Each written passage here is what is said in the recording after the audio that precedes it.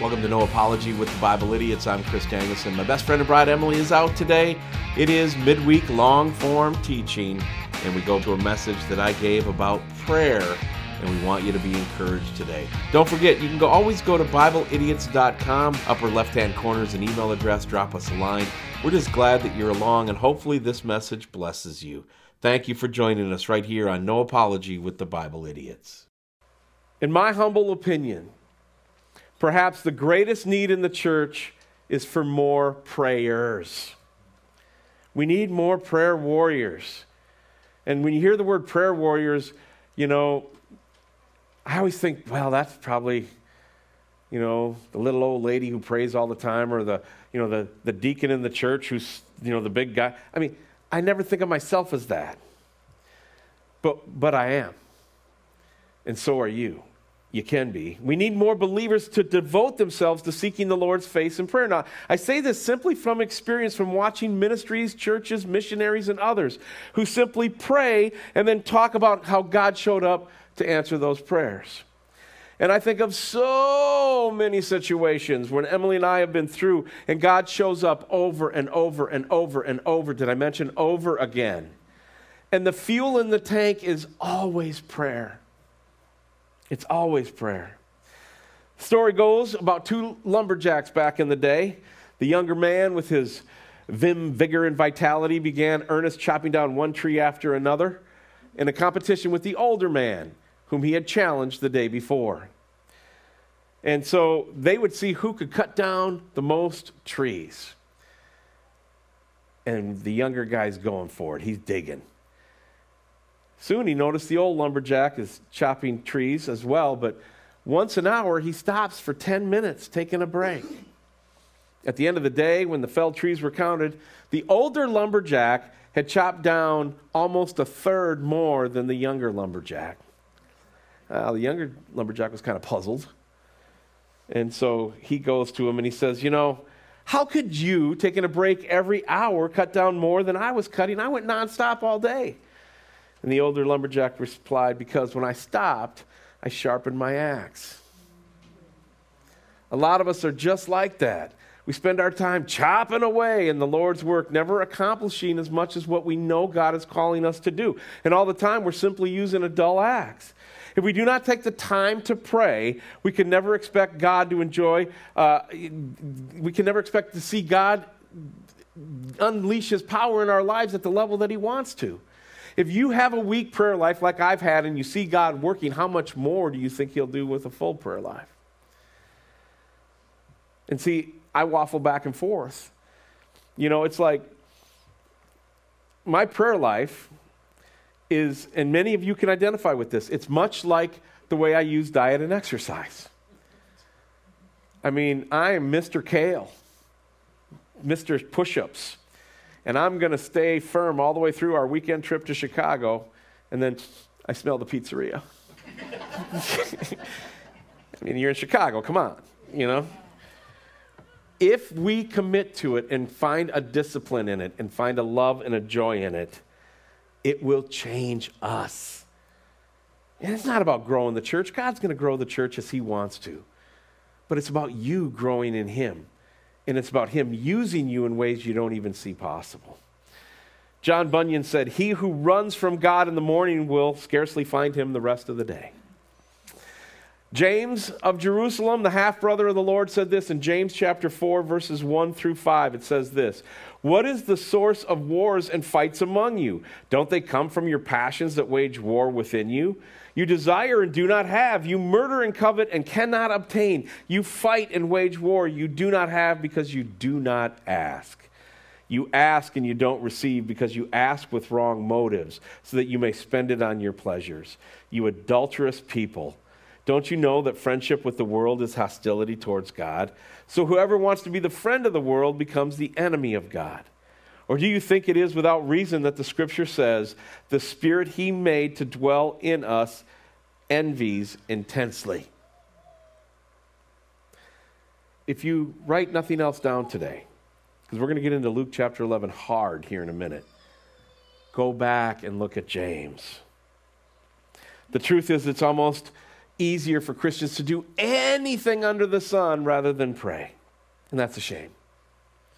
It's prayer that brings us into God's awesome presence.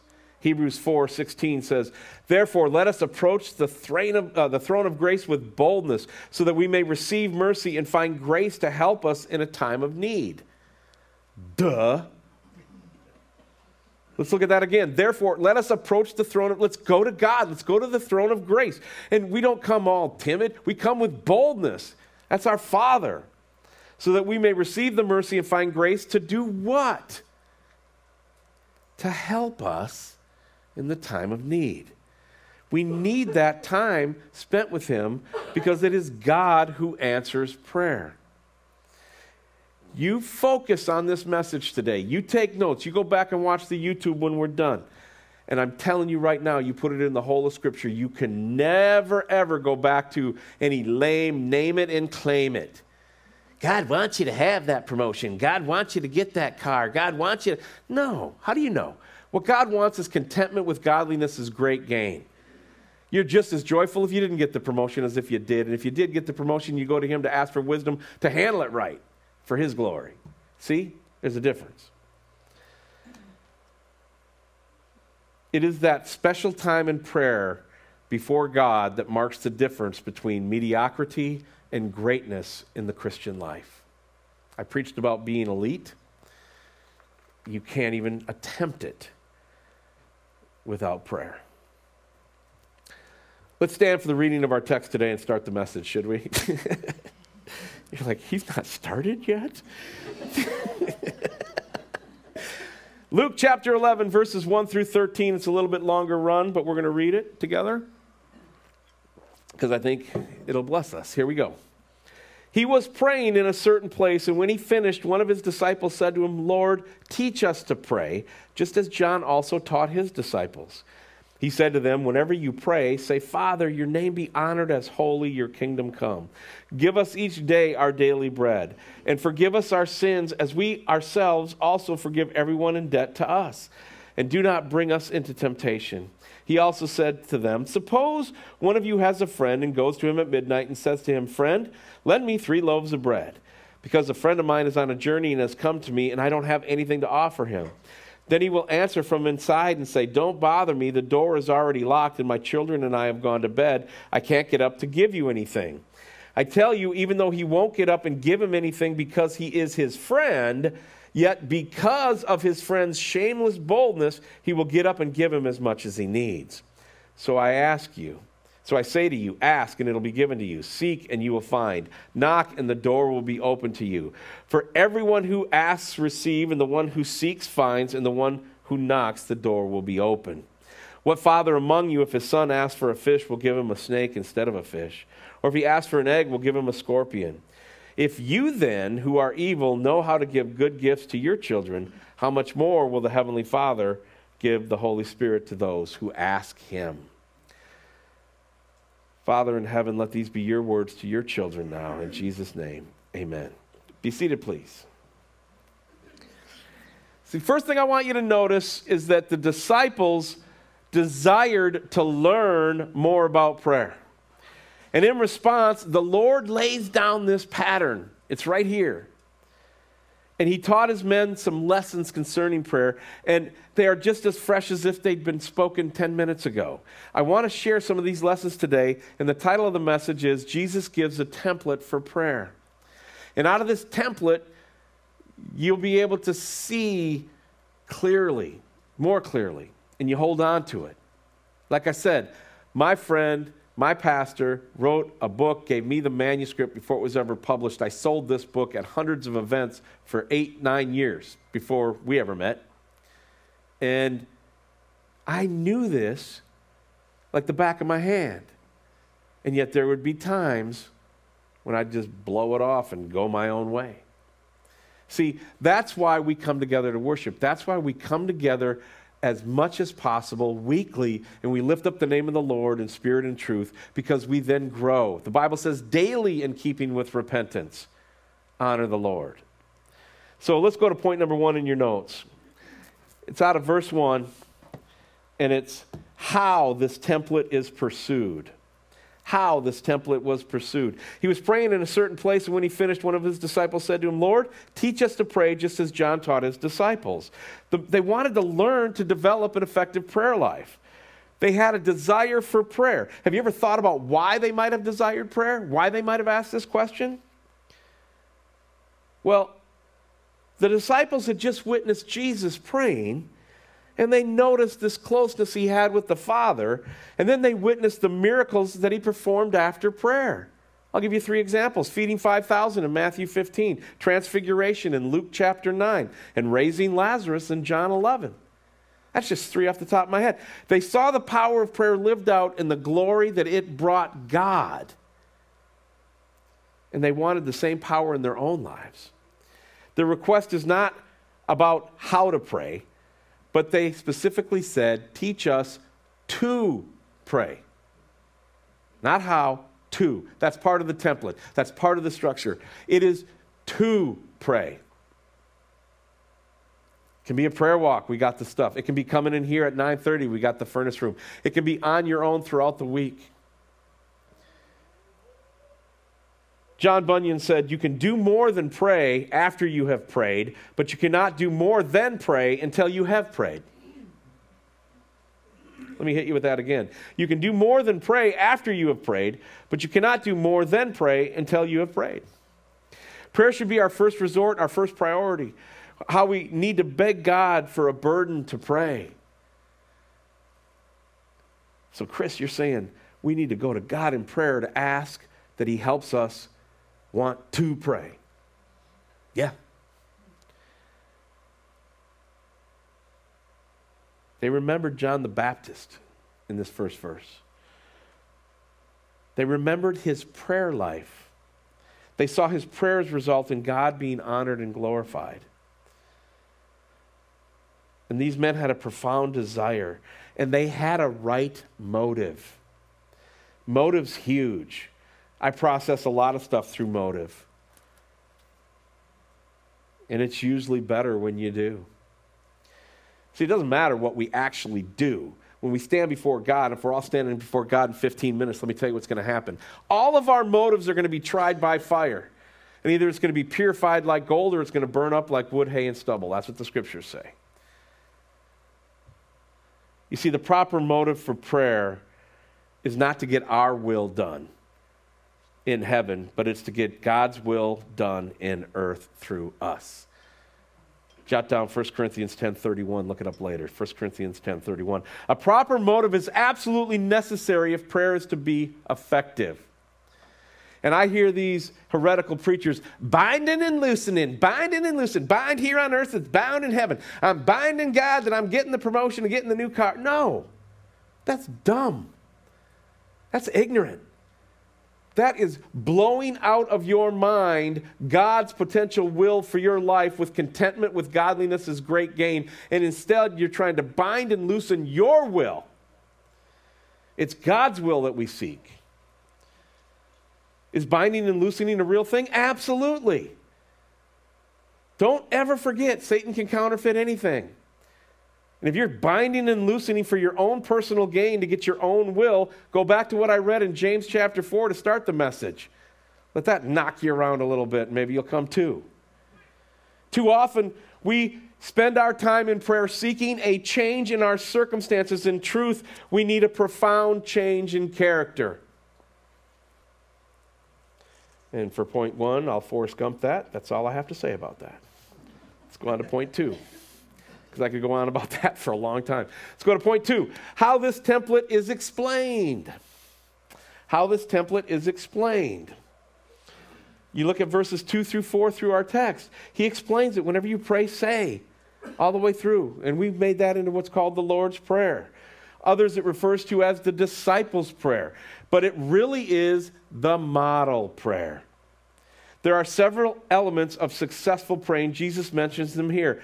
This is not a prayer that is to be prayed repetitiously. Okay? It is a skeleton by which we build around our prayer. I am a big fan of the Lord's Prayer and saying it together, especially as a congregation.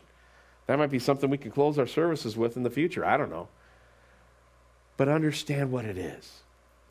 It's a skeleton. It's a model prayer. It's framework that is the weight of what we hang our prayers on. That is what? Pleasing to the Lord. Notice some elements of that prayer ought to include. I'm going to give you 8 of them, okay? And this is my scholarly find of the week, and I don't even know who wrote this, but you know how the pastors have to have everything start with the first letter? You know, every point has to have the same letter.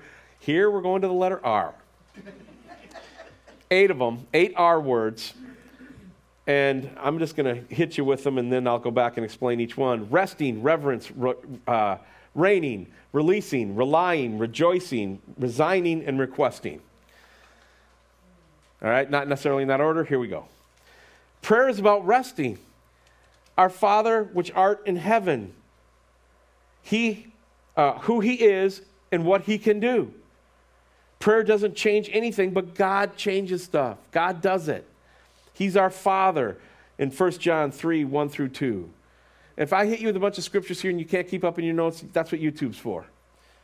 The YouTube video of this message will be up an hour from now. And you know what you can do? You can rest in that relationship.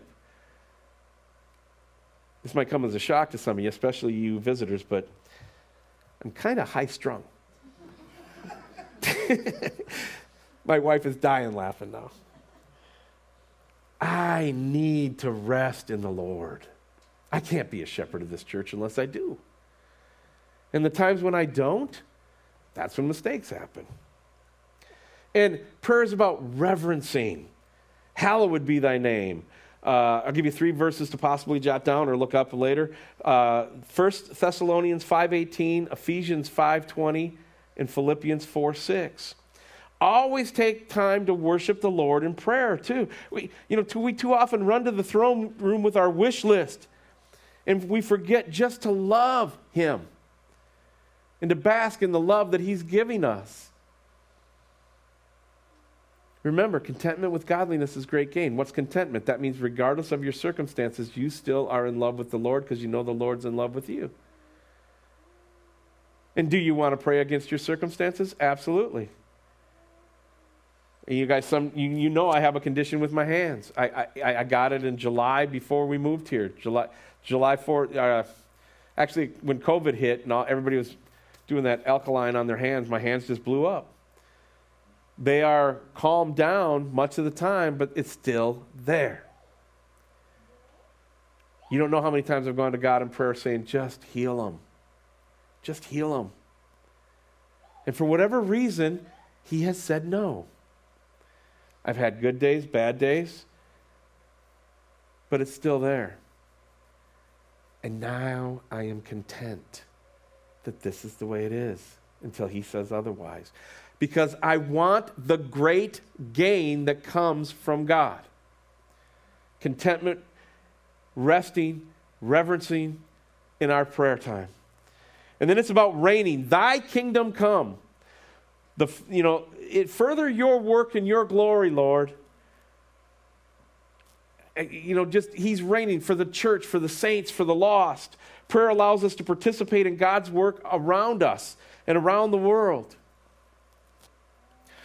You support missionaries when you support Lifehouse Church, and it'll always be that way as long as I'm here, because that's what we have to have. We have to send it out. Clergy was visiting an old lady parishioner who was bedbound. He said, "I'm sorry I'm late today, but I've been all around the parish." "Why?" said the old lady. "That's just where I've been." "But you can't even walk." "Ah," said the old saint, "you see, my soul isn't bedridden. I just go around the parish every day in prayer while I lie here." Prayer is about resigning. Thy will be done. Again, back to 1 John, this time chapter 5, verses 14 through 15. We'll look that up later, 1 John 5, 14 and 15. Whose will do you really want? Prayer is about requesting. Give us this day our daily bread. A few more scriptures. Philippians 4:6 again, that's a big one. John 14:13, John 15:16, and John 16:23. He will answer, and often in shocking ways. In shocking ways.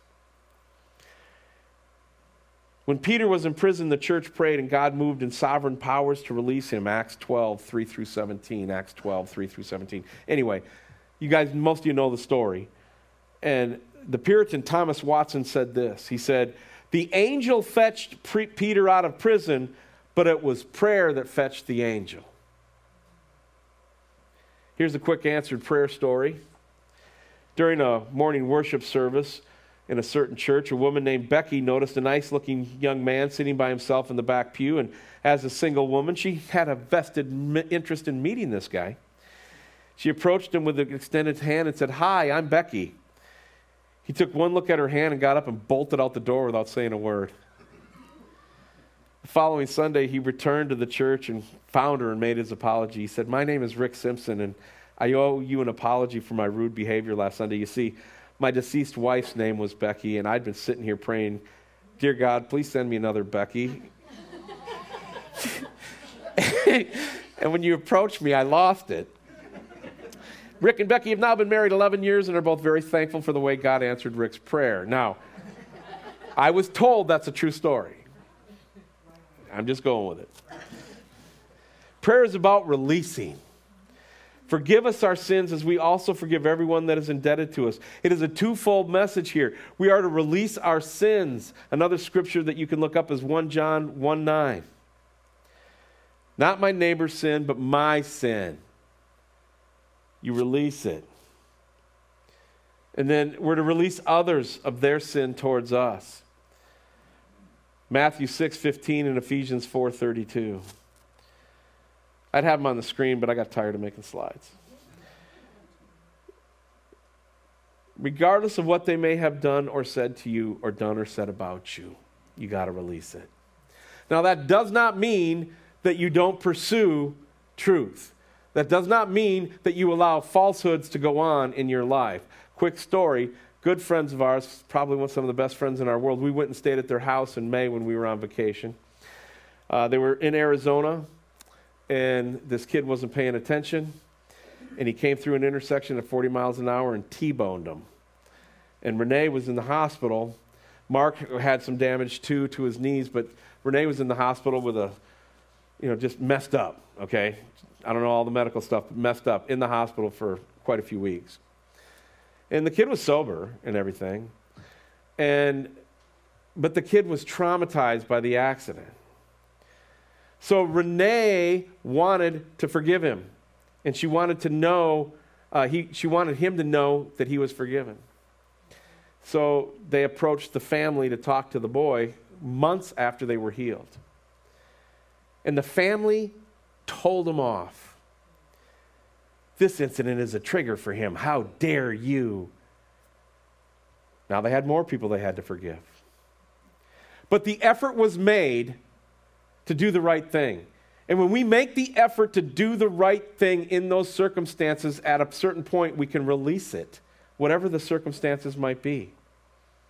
And for some of us, we have things from our deep past that is really hard to let go of. It's like pulling weeds in the garden. As soon as you got it all looking good, a few more just pop up and something happens and you think about this, that, or the other thing, and you start to grind on it. And God says, no, come to me and release it. It's the healthy way to grow in the Lord. Two more, relying. Prayer is about relying. Lead us not into temptation, but deliver us from evil. This is another twofold request. It's a request for guidance. We need his guidance to make it through the pilgrim journey, but I'm glad he promised it to us. And it's a request for deliverance and victory. And then prayer is about rejoicing. From thine is the kingdom, the power, the glory forever. Amen, says the King James. A good portion of our prayer time is to be spent lifting him up and praising his name. Read the Psalms and hear the psalmist as it's lifted repeatedly towards heaven to praise his name. That's why I enjoy Bill's worship service, because he's praising God. I worry sometimes he's going to drop over, but that's not giving a rip about anything other than making his name great in this place. And many of you want that, and you've come to the right spot. You know how like when somebody preaches on David and Goliath, they talk about David taking the 5 stones, and they do their little cute, it's faith, F-A-I-T-H, all 5 stones. Well, we got some of that in prayer here. It's called facts. F, faith. A, adoration. C, confession. T, thanksgiving. S, supplication. I didn't write that. And I would move those around to an end. I think thanksgiving should be first. If you're drawing breath and you live in a free country, you start with thanksgiving. And this week of Thanksgiving is an amazing thing to watch in the new millennium with Americans. Because we changed it to Turkey Day. We changed it to go read Abraham Lincoln's proclamation. This is about coming to the God of heaven and his son Jesus Christ with thanksgiving. I always wonder, what is the atheist doing on Thursday? See, sometimes we pray about all these things, and at other times it'll be addressed, but the things that Jesus commanded us to pray about, he will honor proper praying. He does. James 5:16 says this, "Therefore confess your sins to one another and pray for one another so that you may be healed. The prayer of a righteous person is very powerful in its effect." I covet your prayers. I mean, there's been so much chitter chatter around here about how we're praying for Chris, we're praying for Emily's leg, we're praying for Chris. That's gold, man. That's just the best. Especially when there's a fervency to it. Listen to this. Here's the quote of the message right here from William Lee. He wrote this. "It is not the arithmetic of our prayers, how many there are, nor the rhetoric of our prayers, how eloquent they may be, nor the geometry of our prayers, how long they be, nor the logic of our prayers, how argumentative they may be, nor the method of our prayers, how orderly they may be. It is fervency of the Spirit which availeth much." Last point today. Point number 3. How this template is released. The passage gives us some insight into the kinds of prayers that prevail with God. The verses teach us how to implement the pattern of prayer offered to us by the Lord Jesus. It gives us a chance to respond, and I'm going to give you 3 words, jot them down, and we're done. Okay, I'm going to go through all 3 of these, and then it's over. Steadfast, specific, and simple. Let's start with steadfast prayer. It is released through steadfast prayer. This is a promise of success. He will hear you and he will answer you. Just keep knocking. He will answer in his time. All the verbs are present. They're active. They're imperative. Keep on asking. Keep on seeking. Keep on knocking. By the way, anybody have a little bit of trouble with the text today when it talked about, suppose one of you has a friend to him that goes at midnight and says to him, and then verse 7 of our text today, "Then he will answer from the inside, 'Don't bother me, the door is already closed.' In verse 8, "I tell you, even though he won't get up and give him anything because he is his friend, yet because of his friend's shameless boldness, he will get up and give him as much as he needs." Let me tell you what that is. Don't lose this point. Because if you don't understand it, I don't blame you. I didn't understand it for years. Listen, it is unbelievably horrible in this culture to have someone show up and you don't have anything to offer them. That is the worst, shameful thing that you can have going on in your life. So you go to your friend and you say, "I got to have some loaves of bread. I got to give these travelers that are coming under, I got to give them something." He's desperate. And so you're inside the house. You're not getting up because he's your friend. You tell your friend, "Step off, I'll see you tomorrow." But because he's unbelievably bold, he keeps knocking, and you know that he's really between a rock and a hard place in this culture. This is bad doings for him. You get up and you give him whatever he wants. Do you get the concept? Steadfast prayer. Keep on asking, keep on seeking, keep on knocking. When we pray, we must believe God will answer. And it doesn't necessarily answer the way that you want it to be all the time. It's kind of like he's going to answer it the way that he sees fit, but he does answer prayer. Here's a story. There was once a small town that had been historically dry, but a local businessman decided to build a tavern. A group of Christians from the local church were concerned and planned an all-night prayer meeting to ask God to intervene. Just so happened that shortly thereafter, lightning struck the bar and it burned to the ground. The owner of the bar sued the church, claiming that the prayers of the congregation were responsible.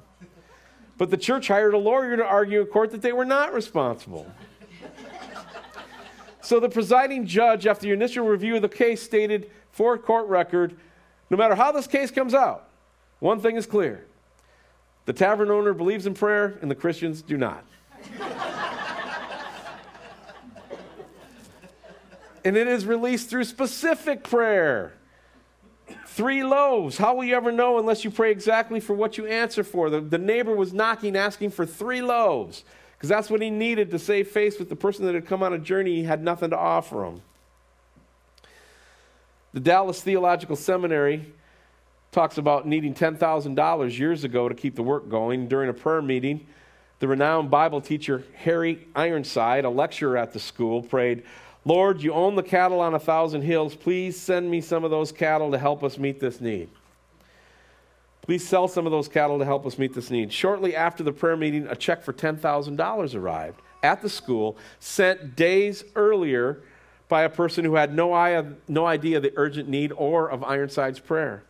The man simply said in the note, money came from some of the sale of his cattle. Our God knows. Lastly, it is released through simple prayer. He honors the prayer that trusts him like a child trusts a parent. God is not interested in our rhetoric or our powers of oratory. "Oh, my gracious Heavenly Father, I beseech thee this day." Can you imagine going to your dad? "Oh, Father who works all day. Oh, union member Father, I beseech thee this day, may I have a bicycle?" No one does that. It's simple. It's easy. God honored by simple childlike prayer. The proper mood for prayer is one of absolute faith and dependence that God will do as he said he would do. Faith is the key that opens the vast storehouse of God's provisions and he pours out on humanity. Simply believe God, and in faith, he will give you the answers to your prayers. If you ask rightly, that his will be done out of this skeleton. Hebrews 11:6 says this, "Now without faith it is impossible to please God, since the one who draws near to him must believe that he exists and that he rewards those who seek him." Matthew 21:22 says, "And if you believe, you will receive whatever you ask for in prayer." This is truth. But how are you asking? And why are you asking? See, this is where people, again, if you have railroad tracks and you just get off by 1/16 of an inch, do you know that after 2 miles, you're like 2 football fields away? Understand this, our Lord, our God, is not a genie in a bottle. We say it the right way, we do it the right, no. Abracadabra, boom shakalaka.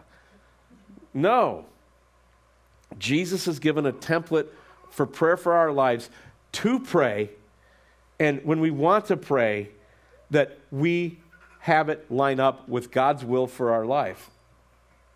Well, how do I know God's will? You know God's will. If it lines up with Scripture, it's God's will. Well, I don't know if I should take this job or that job, or you want to know something? Sometimes when you go to the Father in prayer through this template, you know what God says to you? What do you want? If you want to go here, let's go.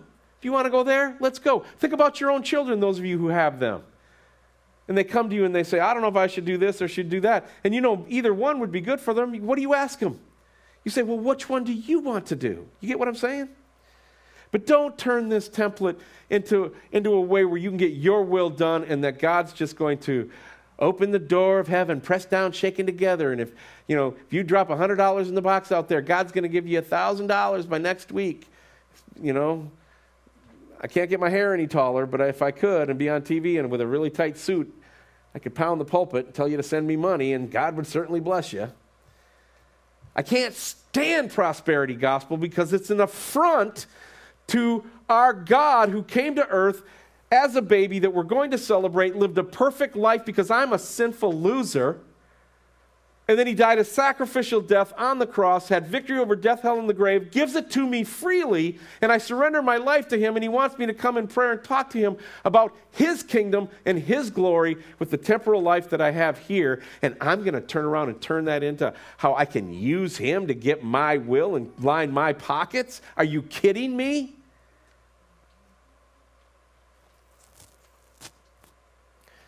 Scottish pastor Robert Murray McChaney said this: what a man is on his knees before God, or what a person, a man or a woman, is on their knees before God, that he is and nothing more. Very true statement. What does this say about our prayer life together?